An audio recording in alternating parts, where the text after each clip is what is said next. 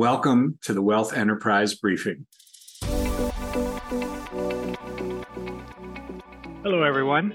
This is Michael Zerner, one of the managing partners at We Family Offices, and I'm joined today by Sam Sudami. Sam is the head of our macro team, and we're going to talk a little bit about the fixed income market today. Welcome, Sam. Thank you, Michael. So, Sam, you just wrote a paper, and we actually talked about it on one of our earlier podcasts, that while we see green shoots in terms of the economy, and there are some early signs that things might be turning healthy on the macroeconomic side, it's still too early from our perspective and too risky from our perspective to make any significant move above current positioning into equities.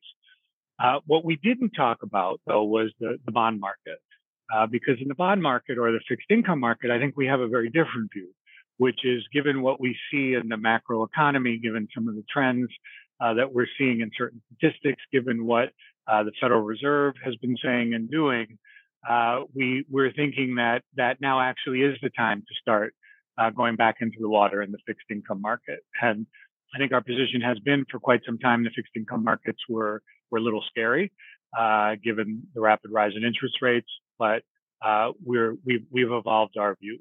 So first, let's start, Sam, by talking about what's changed in our view about fixed income. Right, the long-term perspective is that there was a tailwind in fixed income for many years. By sort of the late 2000s, interest rates were at zero. People really weren't investing significantly in fixed income. Then rates went up, and fixed income got hurt. We all know that story. But my sense is that you think we're at a turning point. So let's start there. Thank you, Michael. So, we've been advocating very short-term treasuries as a place to hide out as the Fed was aggressively raising interest rates. We have now seen second quarter GDP growth has come in better than expected. However, the full effects of monetary policy tightening will continue to slow the economy down. It's estimated that the impact of tightening takes 12 to 18 months to take effect. And the Fed has raised policy rates 11 times since the spring of 2022. This has helped raise market yields, starting to become much more attractive. The Fed's goal has been to cool inflation by slowing down the economy. And there are indications that policy tightening is working its way through the economy. As a result, inflation had come down significantly over the past 1 year. The result is that with the higher yields and falling inflation, real yields in core fixed income is starting to look rather attractive to us. And when you say real yields look attractive to us, say more about that, Sam. What specifically do you mean by attractive? So attractive would mean that the high level of rates after we take out inflation. So the nominal rates that we're getting in different bond market sectors are looking some of the best we've seen in over a decade. When we take inflation out of that, we net out inflation, we still have a positive yield. So at this stage of the economy, where the economy is likely to slow down, core fixed income can provide a counterbalance to equity, but it still provides a positive yield. Okay, and I guess the big question in the bond markets and what drives bond market pricing is the level of interest rates and the risk-free rate and the treasury rate.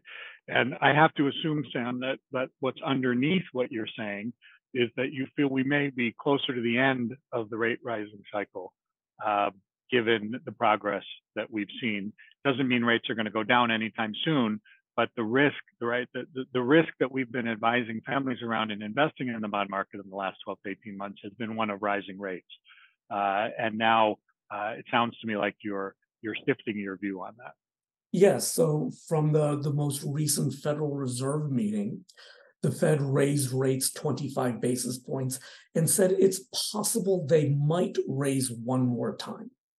or they may not raise rates anymore. As a result, we think the aggressiveness of Fed policy has reached its peak.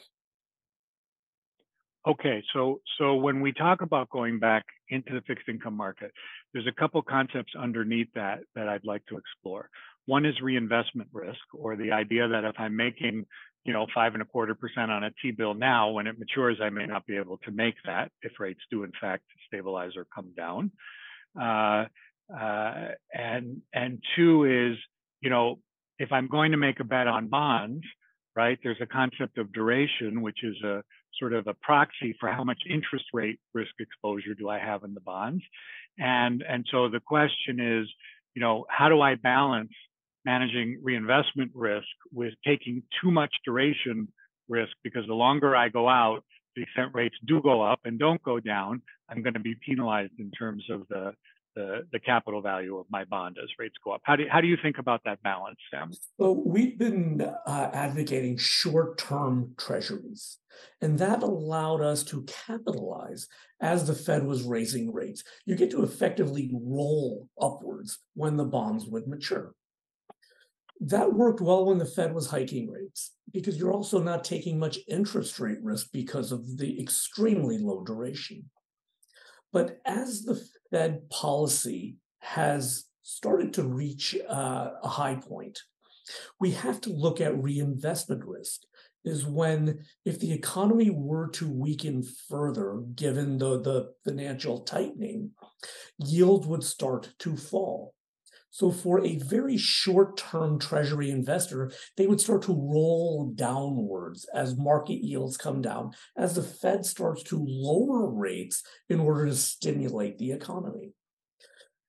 In contrast, core bonds can benefit as interest rates go down because duration starts becoming a friend. When the Fed is hiking rates, duration poses too much interest rate risk for us. But when interest rate starts to come down, duration then becomes an ally, and it can help enhance returns. Okay. So now that we've laid out the basic concepts of duration risk, reinvestment risk, inflation, the Fed, I think we're going to wrap it here because we're out of time today. But I think in our next session, maybe we'll drill a little bit deeper into how to actually wade back into the water in the fixed income market. So as always, thank you, Sam, and I look forward to that conversation. All right, thank you, Michael.